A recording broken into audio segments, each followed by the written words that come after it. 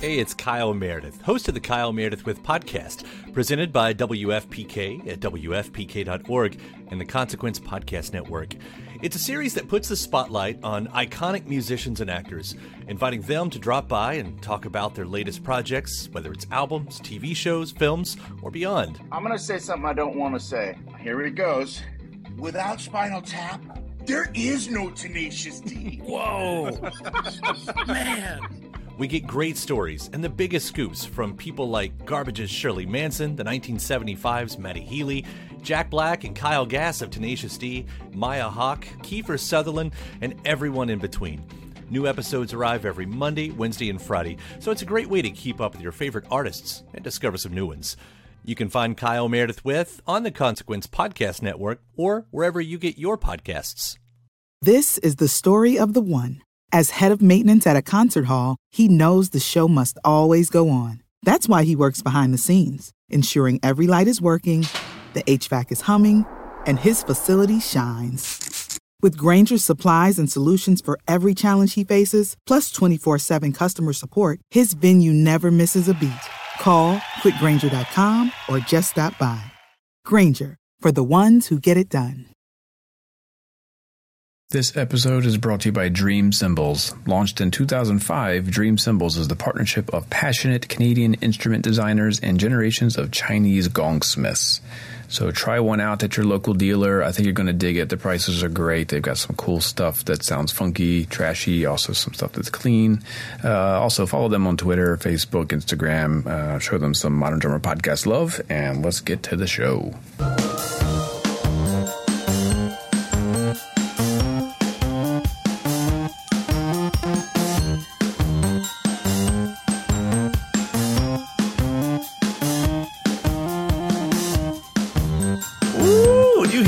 This is fun. This is fun to talk over. All right, it is episode 158 of the Modern Drummer Podcast with Mike and Mike. My name is Mike Johnson from Mike'sLessons.com, and my co-host who will be joining me shortly is Mr. Mike Dawson, managing editor of Modern Drummer Magazine. After Mike and I get all caught up, we'll be talking about sight reading and how sight reading can improve your performance as a drummer, whether you're using it all the time or not. In our featured artist section, we'll be checking out Damian Marley's Courtney Bam Diedrick. We'll also do a little gear review and check out the Roland TD-17KVX drum set. It's actually quite amazing. We'll get to a bunch of your listener questions, and as always, we'll give you our picks of the week. So let's get started. No, before we get started, seriously, go to iTunes and please give us a 5-star rating and a bit of a review. That is how other drummers find this podcast. And now on to the show.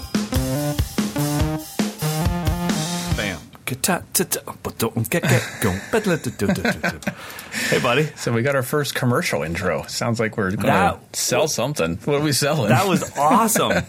Dude, we're selling inspiration, baby. That was fantastic. I love it. It was like a jingle. It was like a fusion jingle vibe. Just makes you want to laugh and be happy. Right. That's a great way to start an episode of the podcast. What episode is it, by the way? 158. 158, and that was Luke on the jingle beats. He's just getting us. He's ready. I mean, we can sell insurance. We can do our podcast. We've got lots of options now. Thanks, Luke. Thanks, Luke. So he's got a lot of gear. So let's run down what he played there. It's a DW Collector's Maple Series kit with a 22-inch bass drum, 10, 12, 14, 16-inch toms. He's got a pearl brass Steve Ferroni's signature snare, which I'm pretty sure that's no longer in production because he doesn't play pearl anymore. That's a great drum. He's got vintage Zildjian hi-hats, Bosphorus Stantonmore Smash Crash, Zildjian K Splash 10. He's using my favorite bass drum mic on the inside, the Beta 91A, with a PG 56 on the beater side. Snare mics, SM57, Beta 57, tom mics, Beta 56, so he's a Shure guy. Overhead, KSM 32s, which I love. Front room, KSM 44 and a KSM 27 in an MS configuration. Back of the room is KSM 57s facing away from the kit into a wall.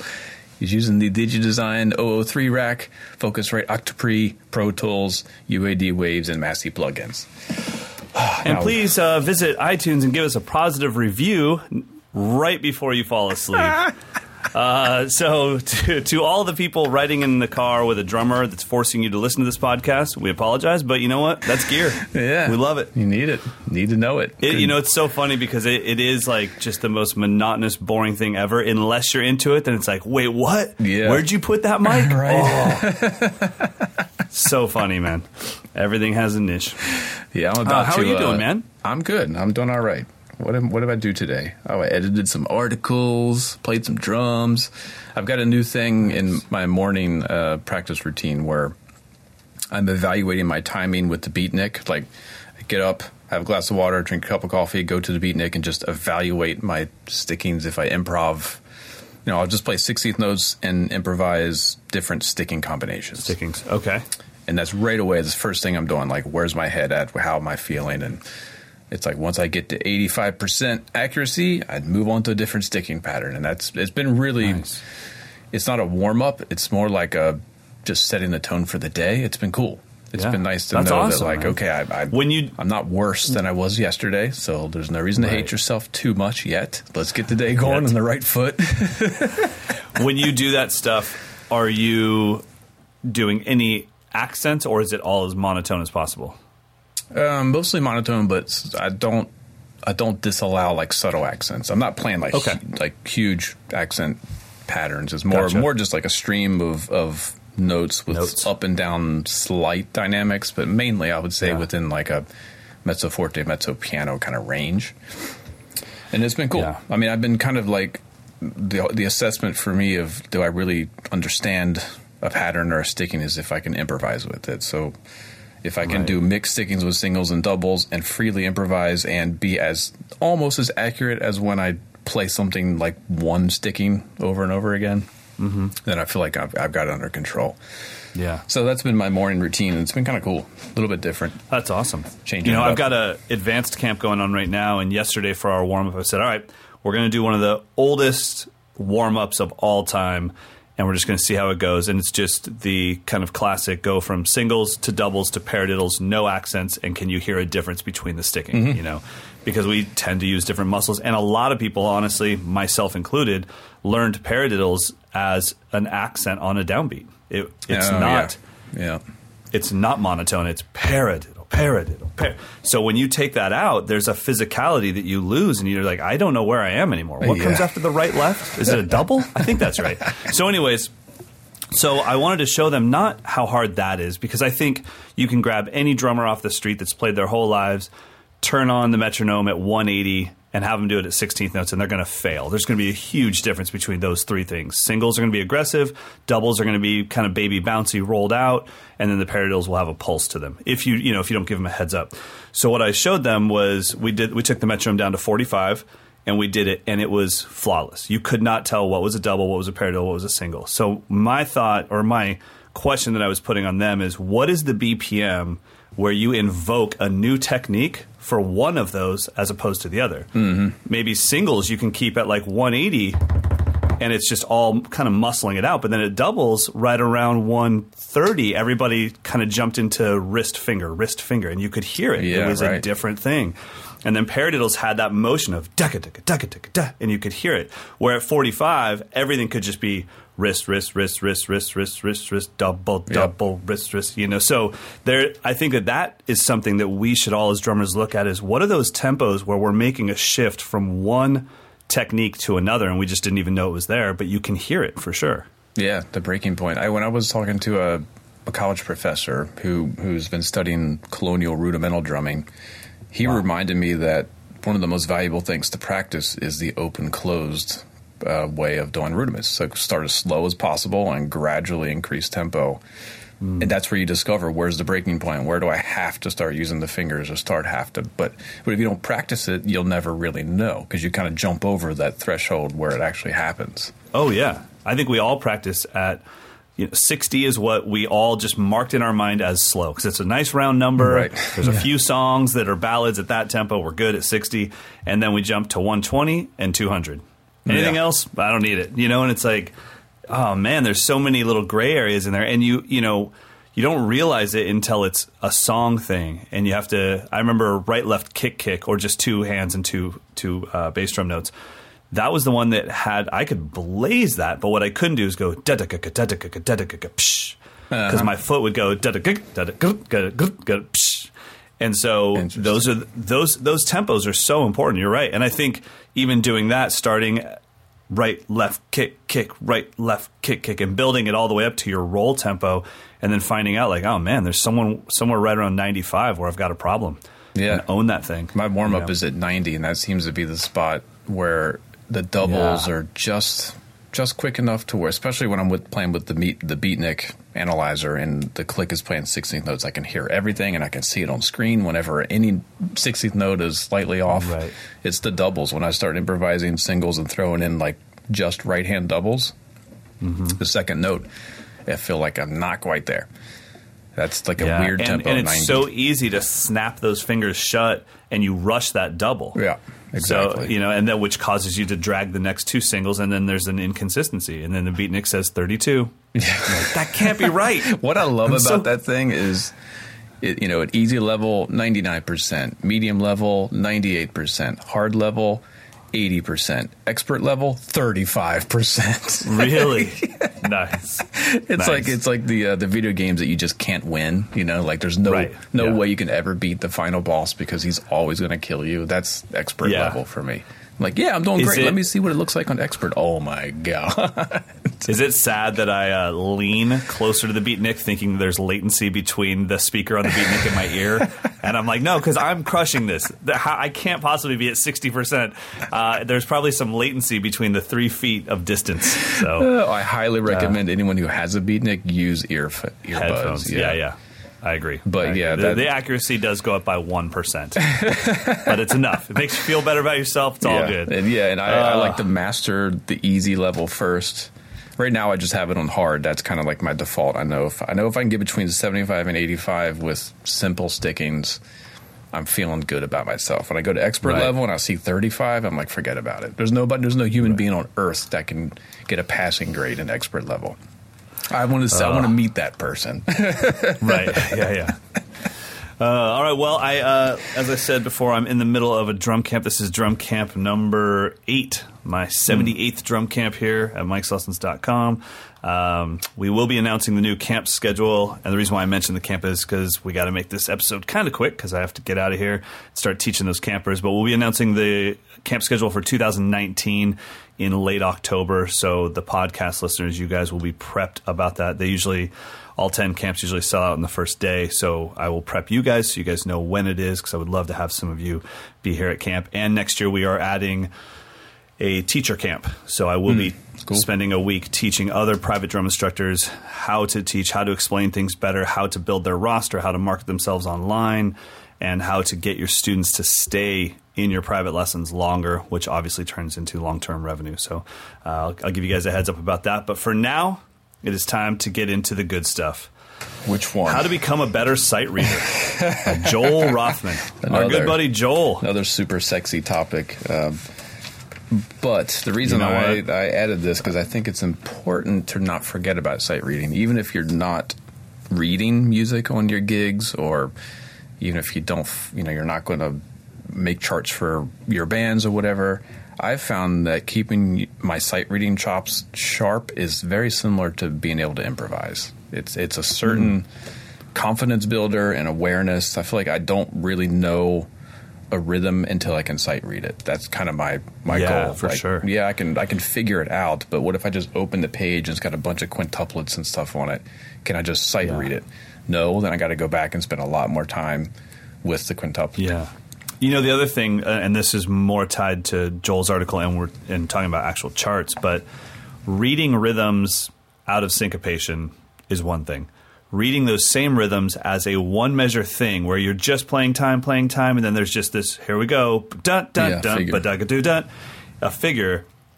Being able to not only hit that, but then say, okay, but could you have set it up, improvised through it, and paid it off at the end? Or would you literally go, a-zing, ding, ding, ding, gak, gak, gak, gak, gak, gak, gak. Yeah. It's like, okay, well, that's we didn't want you to stop playing drum set and then just play the syncopation rhythm.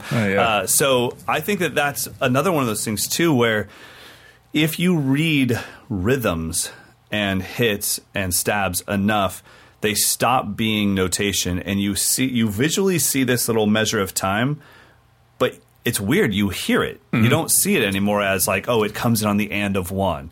It's, oh, I know that. It's ba-ba-do-gat-gat-gat. Yeah. I've seen that a million times. I know how it sounds, and I know how to fill into it. I know how to fill out of it.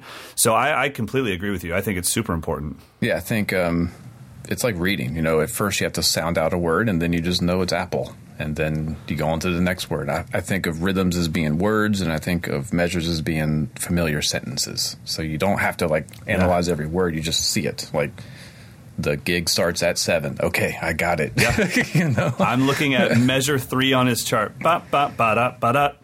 Yeah. And it's like I know what that sound. I didn't read it's downbeat, da da da da. Like you just know it. Yeah. And it's important to have that stuff down.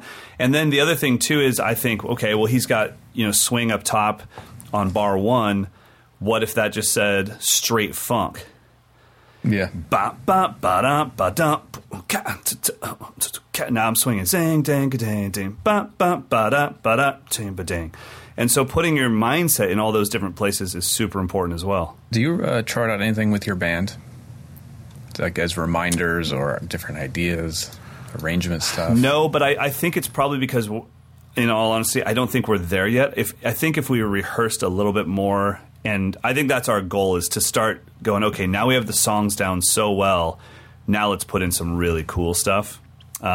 Because all the guys in my band can read, and they all grew up in school music and doing jazz band and everything. So I definitely it's cool to be in a band where I know that I can take advantage of that skill set instead of being the only one that went through school music and stuff. I found the weird phenomenon where if I chart something out too much, like too much detail, I never actually learn it. And that's... Oh, really? Yeah, like if I'm doing like cover band gigs, it's perfect because I know I'm going to do that one Bruno Mars song one time and probably not play it again for another year. So I just write it out. Everything is there, all the hits, all the stops, and then I just read it down. But if we were going to go on tour and I had to play that song every night and I had that chart there, I would still not learn it. I would never memorize the song. Meaning that you would be stuck on the chart. I would just be reading it. I would never take the time. Yeah. It's kind of like, I think it's kind of like GPS, where you never actually learn how to get where you're going. Isn't that crazy? It just tells you where to go. Like, man, this is my 9th time driving to the dog park in the Bay Area, and there's only one road to get there, and I still miss the exit somehow. Right? I'm like, and it's only because I was like, oh, I got it this time. Nope.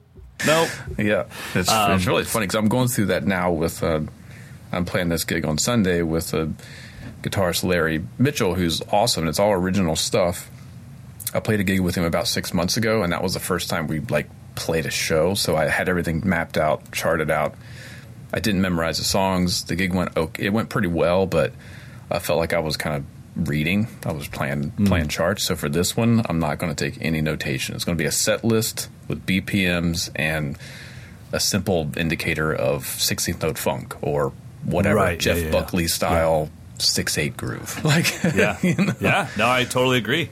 I think that stuff's super important to, and those are the notes that matter the most. I always tell everybody the one thing I want to know when I look at my notes for a cover gig or a gig that's a one-off, it's not my band, is one, I want to know, do I start or do they start? Because if they start, it takes the pressure off me. If I start, I need to have a little more information.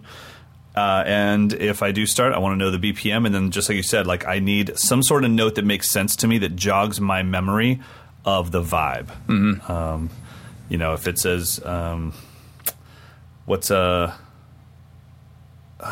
shuffle tune that Todd Zuckerman always plays by Jimi Hendrix? Manic Depression? There's a Quicksand song called Manic Compression, I think, and it's stuck in my head. So I was like, I don't want to say it wrong.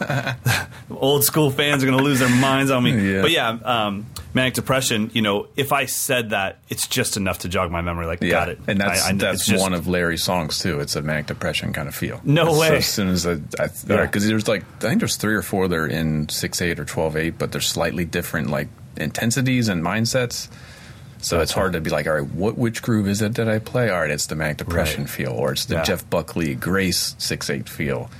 Like that. There you those go. Are my Yeah. Those I agree. If you just write the time signature, it doesn't give you, it doesn't jog your memory of the vibe. If I write down Beautiful People, Marilyn Manson, I know it's Yeah. I know it's like tribal floor tom shuffle feel. Yeah. But if it just says shuffle and I come in with a blues shuffle, I'm like, oh, that's right, Marilyn Manson vibe, way off. Yeah, and but I guess we'll be. I mean, going back to the reading thing, I think for me, it's important that for those cover bands that I'm not in regularly, I might play once a year. I'm subbing for other drummers. Having those charts completely drawn out, I never have to listen to those songs ever again. Like, that's a good point. Give me the set list. I've got the charts. I show up, just play. We just read it down. If it was my own band, that's when I feel like there's, it's not cool to be on stage with a tablet if it's your own band and you're playing the same set every night. Yeah, I mean, you should have the songs down. But I agree, and I think one thing that Joel makes really clear in this article that I think we've all been a part of someone butchering, whether it's the drummer that's also in our jazz band when we're in high school and we're sharing the chair, or if it's somebody else in the band, is you can leave hits out. If you don't know how to play it, don't play it. Just play time through it. Don't butcher it, because then it's just, exactly. And he says 4 things that every drummer must catch on a drum part when sight reading are dynamics, tempo changes, time signature changes, and musical pauses or cutoffs. And I kind of agree with that. I mean, that's, one thing that we learn to do early on when we start playing charts is, 1, own a pencil, not a pen. Yeah. Own a pencil, because it's the school's chart, it's not yours. But own a pencil and start getting that roadmap down immediately. Look for first endings and second endings. Look for codas. Look for tempo changes. And if you have to draw a giant arrow pointing to, don't forget, we go from this thing this jazz swing into 6/8 Afro-Cuban here, then draw a giant arrow. The other thing that I think we learn from reading charts is how to start feeling things in longer phrases, because you don't want to be reading every bar, especially if it's kind of a fast swing. I don't want to go like 1 2 3 4 2 2 3 4 3 2 3 4. That's where having the 8 in parentheses above the 8th bar is good. I do that all the time if it's not there. And I've had some charts where the orchestrator just wasn't thinking. They'd put like 13 bars on a line, and it's a 12-bar form or something. Right. It drives me nuts, because I just want to see 8 bars per line or something that makes sense. So I just okay, I don't have to look at the chart for the next 5 seconds. I know we're going to get through 8 measures. Yeah, because that's kind of what you do. You eventually start playing music, and then you just kind of know, we're coming to the end of this section. I'm going to look to my left or over my hi-hat or wherever you put your music stand, and I'm going to find my place in this chart and just see, that's right, I've got this figure coming up. I'm going to hit this or set it up, or we're going into, a piano solo or whatever it is. And I think it's really good to be able to find that spot. So I do the same thing. If the chart doesn't have measure markings, then I'll put them in there for sure. So yeah, I think it's pretty cool. So now, is this from one of his books? One of his 8 million books. I'm sure Joel's got quite a few. These are actually new articles that he wrote exclusively for us, but I'm sure he's got a handful of sight reading books. And the ones we've also recommended, Steve Fiddick's At First Sight, Steve Houghton's Drum Set Anthology. There's quite a few of them out there, but I do think it's a skill that the modern drummer, quote unquote, overlooks, because we don't need to read as much anymore. But I think if you take the time, like I'm literally transcribing a bunch of Carter McLean's stuff for his book, and it's funny when he explains something, you're like, yeah, that makes perfect sense, and you can kind of intellectualize it, but then as soon as you put it on paper, you're like, dang, this is way more complicated than it just seemed. Right, yeah. It's like a 7 over 3 with a 4 pattern and a feet, but it makes perfect sense when you hear it and when you think about it. But then when you actually notate it out, it's like, oh, that note actually lines up with this bass drum part. So you're not like fudging stuff. You're going to kind of figure it out. Yeah. So I'm doing it all the time. It's a good way for me to kind of solidify an idea, like take something from this kind of nebulous concept. What does a halftime shuffle sound like if you play it in 7/8? And then when you write it out, you're like, oh, that's where it flips over the bar line or something like that. Yeah, I will say this. In I kind of make a conscious effort in my YouTube videos not to include notation because I kind of feel like having the notation is part of the perk of being a member of Mike'sLessons.com. Mm-hmm. My YouTube lessons are tips and tricks, and they're things that are fun to listen to. But if you want to get serious and do some of the monotonous foot speed work and hand speed work and building your independence, you have to go pay for that education. Well, one thing that's really cool, even though it's kind of a negative, is that a lot of people on YouTube are like, man, I really wish you would have included the notation, which tells me, oh, you can read. That's awesome. Yeah. That's a great thing. I love that comment, So good stuff. All right, well, everybody check out all of Joel Rothman's books. I mean, his basic drumming book has been my teaching Bible since I was 17 years old. Yeah. I always have it with me, and I just know that whatever any student is working on, the basics of that thing, no matter how advanced the student is going to be inside that book. But all of his books are great. Now it is time to talk about somebody that's got a little bit of feel. A little bit. Talking about Damian Marley's Courtney Bam Diedrick. Yes. Really fun to... I watched a bunch of his stuff today. Honestly, didn't know much about him before this. And it was really cool just to see him play. And, he's not random American guy that's trying to play reggae. This guy grew up and was born in Jamaica and just obviously has the feel and stud player. Yeah. He's playing with Damian Marley, with Bob Marley's son. That's the more kind of hip hop edge of the reggae scene. A lot more dance hall feels. So we were really kind of drawn to his ability to stay, honor the tradition. But if I needed to make a loop or build a program part, I'm going to do that as well. Mm-hmm. Really kind of neat. And he also has exactly what you want from somebody. He respects his peers, respects his elders, respects the lineage of the music. And I thought the interview came across really... He's interviewed in the current issue, the one with Eric Hernandez on the cover. So he's part of this live drummer spotlight that we did.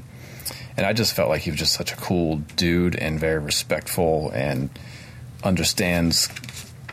he calls out one of his peers, Squidly Cole, who's another drummer we should feature. I think if you don't follow Squidly Cole on Instagram or Courtney, do it, because they're always posting like sound check clips, and you get to hear them lay down like the most authentic reggae grooves. It's insane. It's pretty cool. Now, do you know, is he an endorsed artist? Everything I could find of him had him playing some other drums. He's on DW drums. No, I don't think so. I would seriously doubt it, because he says in the story that his snare of choice is a Pearl Virgil Donati signature drum, but that's the one he has like tuned way up for that really high timbale sound, and he also has a pork pie that is tuned super low for that more kind of dance hall sound. That's cool. So I don't think so. He's playing a Yamaha kit in some of the pictures, a DW kit in another picture. I think he just plays whatever's there. Oh, I wanted to share a little bit about... I thought this was an awesome part of the story. He was talking about the snare drum. Mm-hmm. The Virgil one? Yeah, the Virgil one. And he talks about how it's... he says, I tune it to a high pitch, and if I'm in a cold area, even if you leave it on stage for 5 minutes, you start to hear the sound deteriorating. So he talks about how the weather is affecting that snare sound, that really high snare sound. So what he does is he'll take it back to his hotel room, take the head off, and use a blow dryer to warm it up. To actually warm up the drum. Wow. That's dedication. Yeah, he says he keeps a chamois with him, so he'll rub the head to keep it warm. And sometimes he said when Damian will look back and say, what's up with the snare, and his answer is, it has the flu. That is epic. It's like they are so dialed into that snare sound. If it's not right, everyone on stage is like, what's up with that snare? That's crazy. I'd never heard of that before. I love it. I don't condone it or endorse it. Either way, I think it's interesting. I don't ever tune my drum that high to try to get that type of sound, to put a drum under that much pressure to where the head could, and also don't play outside in extreme weather enough to be like, what would happen if a totally jacked snare head is in a cold stage? Yeah, for sure. So he apparently knows. I think it's also cool though. When you think about doing that, you can only do that if you truly, truly obsessively love your gear. Yeah, right. And so even doing that creates, I guarantee there's some sort of mental prep in doing that where you get on the stage and no, I gave my snare the love today. Yeah, it's ready. I warmed it up. It's ready to go. And you hit it. And even if it doesn't sound, if the TuneBot said, no, you're 5 hertz off, in your mind, you'd be like, killing. It is killing. Yeah. I think it's I also a lot love, of mindset. You and I were talking last week about pre-show warm-ups, pre-clinic warm-ups, stuff like that. And I like that even though he's been doing this his whole life, he's grown up with this stuff, he's doing it with Bob Marley's son. He still says that in-depth listening to any Bob Marley live show to keep my mind in context with our genre. Yeah, he does that as part of his pre-show warm-up. Yeah. You would think like the last thing that Tommy Lee's going to do is throw on a Scorpions track. He's like, I got it. I'm fine. I know what we do. But the fact that it's like, yeah, we're going to go do this thing, but I'm still going to listen to, the holy grail of all of this stuff to be in the right spot. And I like also that it says live show. Yeah, exactly. Not just album. Yeah, totally. Really cool. There's a cool quote that we grabbed from a Pool quote. He says he's talking about the mix of electronics and acoustic drums because he has to do a little bit of both. He says, I prefer to have a million real instruments in front of me than to be hitting rubber. Not that it's not cool, but I prefer getting the oxygen out of the instruments. I thought that was an amazing way to look at it. Wow. He's actually thinking of these as a live instrument that's breathing with him. And we all experience that. You play electronic kit and you're like, it sounds cool, it's fun. Something's not right. Something's like emotionally not right. Agreed. I think that's it. It's the air. I totally agree, and it's a good way to put it because it's not. What I love about that quote is it's not dogging out electronic drums or electronic percussion devices, as I call them. It's just paying homage to the drum set. It is a different instrument. It does its own thing, and some people really connect with that. Yeah. And I think that's awesome. Well, definitely check out Courtney Bam Diedrick. You can find quite a few videos of him on YouTube. He's Damian Marley's drummer. Plus, he's done a ton of other stuff that you can read about. Really cool. And check out the article. I will say that you only pulled 2 quotes from it, and both quotes were like, that's a great way to look at it. So check out his article in the current issue. There's a bunch more. And he's on the Damian Marley album, Stony Hill. He talks about that in the story. It's a really interesting record because I've kind of forgotten about reggae because for me Bob Marley is it. It's kind of like Miles Davis and hard bop. That's all I need is some Miles Davis or some Bob Marley. But I didn't realize that this scene is really thriving. I mean, it's really fresh and they're going for stuff. So just the mixture of hip hop and classic reggae is really cool. So check out that record. He's playing live drums on it. He also was part of the programming side of it to make sure it represented the style properly. It's very cool. Awesome. Well, now it's time to give a little love to our sponsor. All right, Dream Cymbals. Thanks for sponsoring the show again. And they have a product that for teachers, students, or if you just have a practice room and you want to have a nice sounding set of cymbals that aren't a bazillion dollars, check out their Ignition Pack. It comes with 14-inch hi-hats, a 16-inch crash, a 20-inch ride, and also a 20-inch bag. And the price, which I don't have up anymore, it was under $300, I believe. What did I say? I think it was under $400. I think it was in the mid-30s. It's about $389 for a crash or ride, hi-hats, and a case. They sound really nice. You can check out Nicky Bags. He's been demoing them on his page and on Dream's page.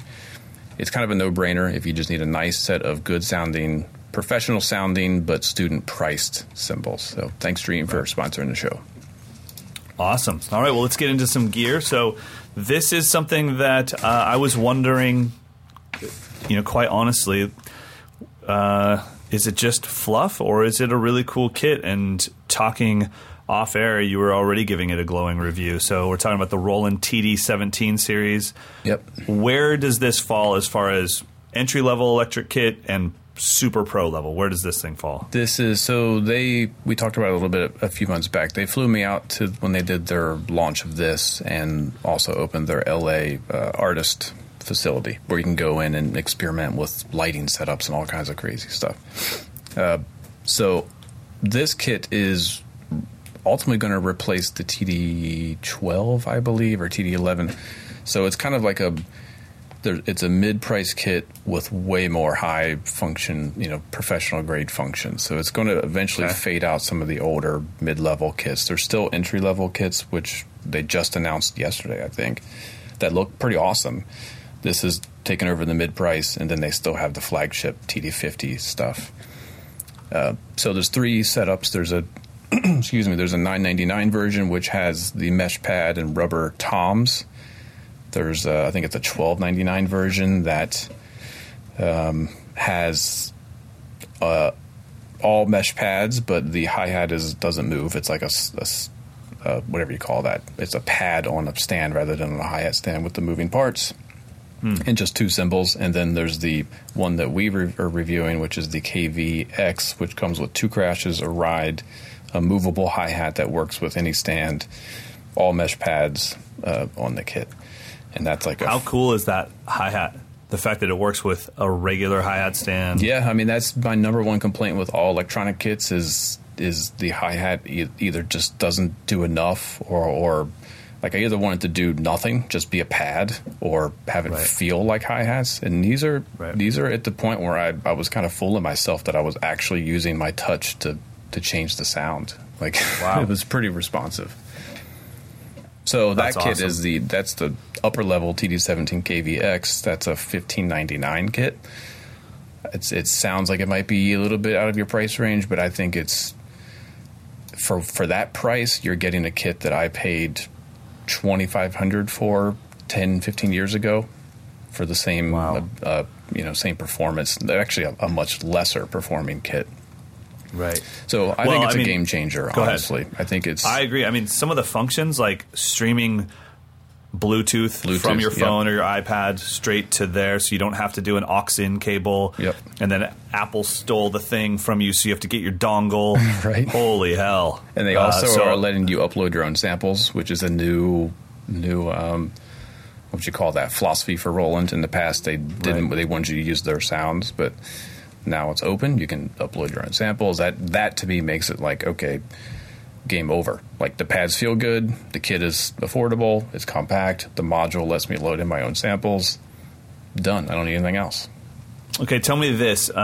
What about the pads themselves? These are definitely a new look pad. Is that still a mesh head? It's a double ply mesh head that they redesigned it, so the trigger is it's not under the center of the pad, it's like actually closer towards you, which keeps less of that machine gun response if you hit right over the trigger in multiple times. Right. But the big thing is they redesigned the rim on the snare pad. That's what I'm looking at. Is it plastic? Is it rubber? It's like Does it shock you when you hit it? It's like a rubber coated plastic or metal. I'm not really sure, but it feels like a hoop, and it's the proper it's the proper height, it's the proper width. So rim shots are a lot more kind of just intuitive, realistic. Yeah. So and the bass drum pad feels soft but strong, so it feels like you're hitting like a bass drum that might have a pillow in it or something. Yeah, looks like it's got a nice sturdy rack. I love the brain. It looks like they've got all the functionality for the time check stuff. That really, if I'm going to play on an electric kit, I need it to do something for me that my drum set can't do. Otherwise, I'll just play my drum set. Yeah, and I love that now, and I don't know, unfortunately, much about Alesis or the other companies, but I do know quite a bit about Roland and Yamaha, and I love that they have things that tell you how your timing's doing, and they kind of grade you on that stuff. So it's pretty cool. The Bluetooth function, like you said, that's pretty amazing, and I think that's obviously going to be coming everywhere. But the other thing I wanted to know from you was how the pads feel, because they do look much different than the traditional Roland V-drum pads. Yeah, I mean, they're on this kit, they're all mesh. But the snare is actually, I was surprised how big it is. I think it's a 12-inch snare. It's a 12. It felt like a drum. It didn't feel like I was playing a pad. The toms are the smaller 10s, I think. Sure. And they're mesh pads, so there's still a bit of a trampoline vibe. But I think you sacrifice, some of that feel that you might get from a silicone head or something with just the playability of it, the expressiveness of it. And it's relatively quiet. I mean, it's as far as an electronic kit goes, it's about as quiet as it can get. You're still going to hear the sticks smacking on the rubber pads and all that, but sure.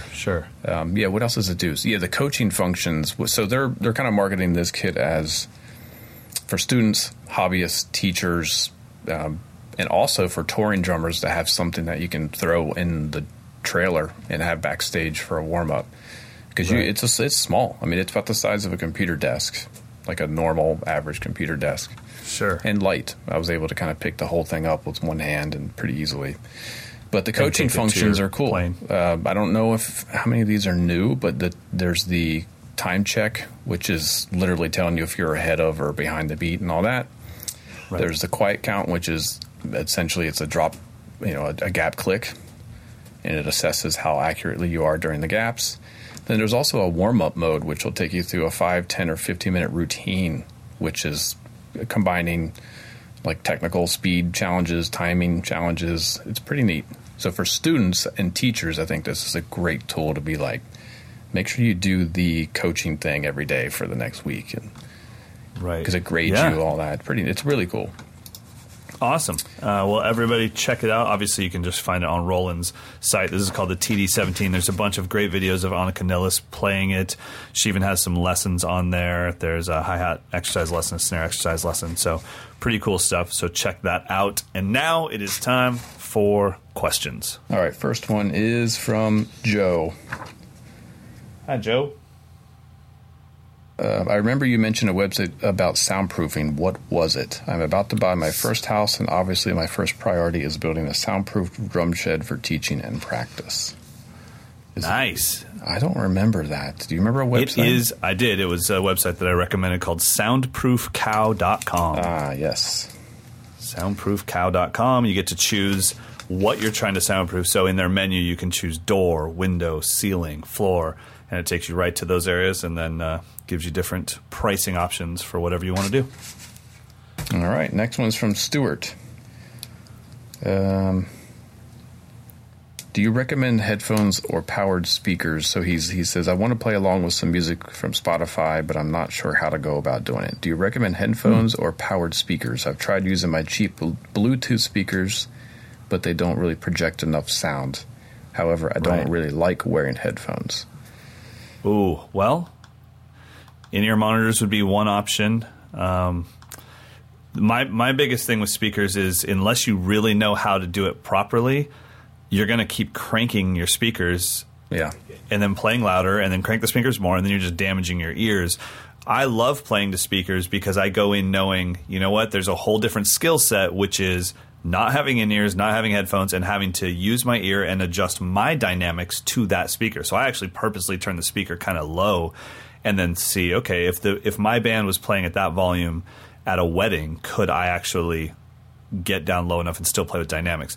But I think, a good set of quality headphones is going to run you about $100. And I know that if you don't like headphones, then I would just suggest in-ears. Yeah. I mean, to get a quality powered speaker that's going to have enough clarity to where you can actually hear what the heck's going on, you're talking $500-$600 at least. Right. So and like I said, you're still going to crank the hell out of it and damage your ears. Yeah. You're going to go home with tinnitus. So the beautiful thing about in-ear monitors, and especially custom molds, which right now, honestly, if you get a good set of custom molds, like the entry-level Ultimate Ear custom molds are $399. I know that's a $400 investment, but you are investing like in your long-term hearing. Those become your earplugs. They become the things you use on flights when you're watching movies. So I think every musician in the world should have one set of custom molded in-ear monitors. They're just great. Yeah, I agree. Our last one is from Anthony. My question is about drumhead choices for lower-tiered beginner kits. Whenever a student has beaten through the stock heads that come with the kit, I always say to go buy some good heads without really knowing what heads would be most beneficial. Are there any specific heads that go well with cheaper shells, or will all heads do what they intend to do just to a lesser degree? That's a great question. I generally suggest thicker heads for kits that maybe the bearing edges aren't great or the shells aren't, the quality isn't all that great, because a thicker head is going to remove a bunch of the stuff that you're going to end up taping out or putting towels on the drums anyway. So pre-muffled head, thicker head, something that gets you more of a a studio type sound right away. Yeah. As a default, especially with students, if they're young students, because then you don't have to show them how to tune and spend a couple of months getting the drums to sound good or whatever, or just getting frustrated and not to mention, too, they sound bad. Yeah, I mean, for students, you can't be there at home with them every day to find out what their volume level is like. So the other thing is, not only are they making those beginner entry-level kits sound better by covering up some of the bad overtones, but they're just more durable. So if you're dealing with, say, a Remo pinstripe coated or an Aquarian, what's the one after the Response 2? That's the farthest I've ever gone. But the Performance 2. That's kind of the same as the pinstripe. And then any of the thicker Evans heads, that's just going to last longer for the student. And also tell your students that when they get done with the top one, don't turn the drum over and play the bottom one. That's like the 9-year-old kiss of death right there. When the 9-year-old kid's like, yeah, but I have a brand new head on the bottom, so I just flip the drum over. Every vintage kit I've ever purchased, that's what someone did along the way. It's like original heads. I don't know what's the top, what's the bottom. It looks like someone shot it with a pellet gun. Right. And you're like, okay, so when you were done with, so there's two things. One, you literally flip the drum over so the badge is upside down and you play the bottom head, or you just swap heads. That's the craziest one. So now I'm like, wait, there's a coated, dented pinstripe on the bottom, and there's a single ply clear on the top, dented to hell, like where it's got like the crater in the middle of it. Oh yeah. I think we've all been there. The only reason Mike and I can make fun of it is because we've all been there. So I agree. Just some nice thicker double ply heads for your students. It'll last them a long time, so they don't have to buy stuff. Trust me, parents will discourage their kids from playing an instrument if it keeps getting more and more expensive every week. So if you can get them some heads that'll last like 6 months to a year, the parents will appreciate that too. Take it. All right, thanks. That's it for questions. Thank you for sending them in. You can send more in to mdinfo@moderndrummer.com. We don't have a gigantic stack this time, so if you send your question in, we should be able to get to it in the next couple of weeks. We could always use some more. We could use some more audio questions. That's always fun to get your voice into the show. So just send that over, mdinfo@moderndrummer.com. Make sure if you're sending audio that you also include a link where I can download it. That's helped me not lose files. There you go. And you can also, come up with new things that maybe you want to ask, but you just don't know how, and the audio is the only way to get it across. I would love for somebody to say, I can play this, but I don't know how to explain it to someone else. Here it is. What do you think it is? And then let us break it down for you. We'd be happy to do that. All right, pick of the week time. I will go first. My pick of the week. Hopefully most of you by now know who Michael League is. He is the leader of Snarky Puppy, and he heads up the Ground Up label. And is it Ground Up? Is that their label? I don't know their label, actually. You biscuit. Let me see here. Yeah, Ground Up Music. Excuse me, Ground Up Music. So, so that's Snarky Puppy and 4,000 other bands that Mike League is in, and he's the bass player. He's absolutely amazing. And his newest project on that, I believe it's on that label, but his newest project is called Bocanti. I believe that's how you pronounce it. And they have a new album coming out with the Metropole Orchestra, and it is amazing. I've only heard one track off it, but they've been doing a lot of promo for it and doing lots of Instagram stuff. And it is, for me, what I always thought world music would be. This is definitely in the world music genre. Now, it's on Real World Records, so it is on a different label than his label with... Peter Gabriel's record? Label? Good question. Maybe it is. I don't know. That would be pretty cool. Yeah, But what I really love about this is, so when world music became kind of big, honestly, a lot of it had to do with the Modern Drummer Festival, bringing in these other musicians.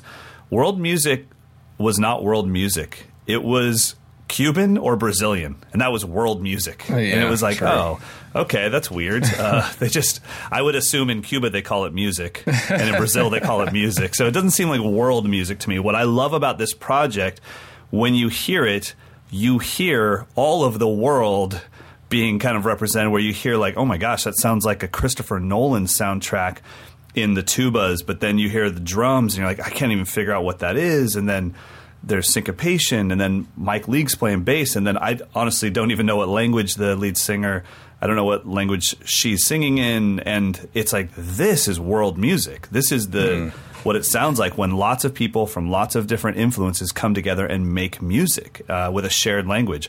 So it's a pre-release right now. You can get the first track called All the Way Home. Would you mind if we dumped in a little bit of it? Let's do it.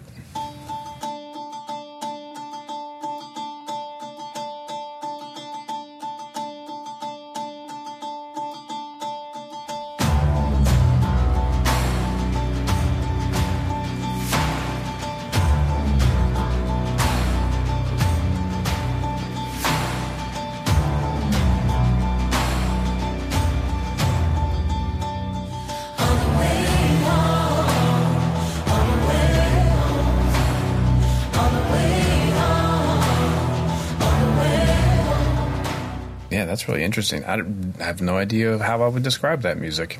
That's genre world music. Yeah. Yeah. That's what I always thought world music should be. And so, yeah, I that's the stuff that gives me chills. It's my favorite stuff in the world because it's like art just being poured into your soul. I love it. So check out Bocanti plus Metropole Orchestra. That's the new album coming out soon. The actual album is called What Heat. So What Heat is the album, and Bocanti is spelled Bokante. The video has I have no idea if I'm saying that right. The dancers, there's some nice dancing in it too. It's very cool. Yeah, check it out on YouTube. They're going in. There's definitely some serious production behind this. All right, my pick of the week is not nearly as inspiring, but maybe helpful. So my friend / mentor Near Z hit me with a bomb the other day. I was like, what do you do when you're in a studio and you need to muffle your drums? It's like, just go to Home Depot and buy some shop rags, the red ones. So my pick of the week is nice. The 100% cotton shop towels you can get at Home Depot, probably anywhere, hardware store. The red ones are the ones he says sound the best and work the best, and he uses that anytime he's going for that kind of dead 70s sound. He'll either cover the drum entirely or just a portion of the head.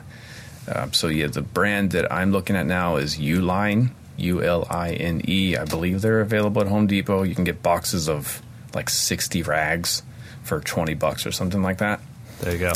And are you talking about like throwing them on top of the drums? Yeah, just use them as muffling. Clip them on. Use binder clips to clip them on the hoop. Right. It's the tea towel thing. Sure. But it's so cheap. I mean, you get 60 rags. You can outfit your entire. All your buddies for for the price of Merry Christmas, everybody. One container of got muffling. Some rags. I love it. They That's also awesome. look cool. You're like, I got these red shop rags. I'm just going to clip them on my drums. I don't know if you know, but I'm a man. It's just kind of what I do. I just took these from. I was just rubbing down my Harley earlier today, but now I'm going to put them on my drums. So they're very cool, They're man. 14-inch squares, so they'll cover a snare drum completely, part of a floor tom, all of the rack tom. It's pretty neat. Awesome. I'm stocked up on these. He says the reds sound better. I'm going to have to try the other colors to see. Shut up. That's the best. No, I demoed. I did it. I went in. The reds are way better. Way better. Awesome. All right, everybody. Have an amazing week. Go out there and practice. Work on your sight reading. Work on whatever you're working on. And Mike and I will be back with you next week. We'll talk more about his prep for PASIC, which is coming up, my prep for the UK Drum Show, which is coming up. I will also be doing a clinic in Bath that is open to the public on October 2nd. So I'll give you guys some more details on that. Oh, and I found out today, I just was scrolling through Instagram, that I was on the cover of a magazine that no one told me about. That's weird. Was it while you were in Asia or something? Yeah. And it's not even a drum magazine. It's called Audio Pro. What? Did they interview you? Maybe. I did quite a few interviews with translators, so I don't really know. But thank you to them, because that was rad. I was like, oh, that doesn't... Did my mom make that? No, that's a real cover of a magazine. Okay, cool. Where'd they get the photos? They took them while you were there? It clearly looks like it, because I've never had a photo shoot taken. Yeah, I'm pretty sure it was there. But, because usually what happens when you're there, there's translators everywhere, and somebody runs up and says, is it cool if we take a photo? Yeah, of course. And then you just pose, and then But I wish you would have let me know it was going to be on the cover of magazine, so I could have said, "Don't use that. I'll send you a real photo." But it was fine. It came out great. They did a great job. I posted it on Instagram because I was like, "This is crazy. Cool." Hey, congratulations, international superstar Mike Johnson. Yeah, right. Yeah. If you need any audio advice and you need it in English, contact me. If you need it in anything else, I can't help you. All right, buddy. I will see you next week. All right. Oh, who's our outro? We've got Mike Grodner, Grodner. Grodner? Would you say Grodner? Grodner? Man, it's so embarrassing to butcher these names. I should probably say, if you're going to send in a B, can you pronounce your name in your recording for me? And they have to phonetically spell Smith for us. I can't get it. So bad. Anyway, we all are. This is Mike. He's got a mid-70s Camco kit with a Craviotto snare, some Istanbul AGOP cymbals and Zildjian cymbals and cymbal and gong hi-hats. He's got some short mics, AKG, D112 on the bass drum. Here we go. All right, so we'll see you next week. You got it, buddy. Take it easy. See ya.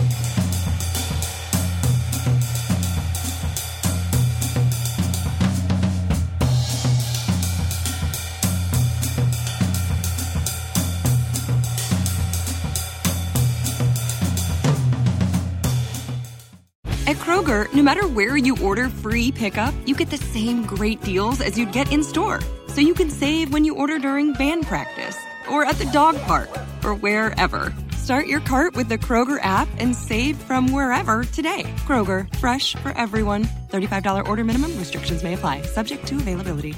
Get more ways to save at the Buy 5 or More Save $1 each sale. Just buy 5 or more participating items and save $1 each with card. Kroger, fresh for everyone.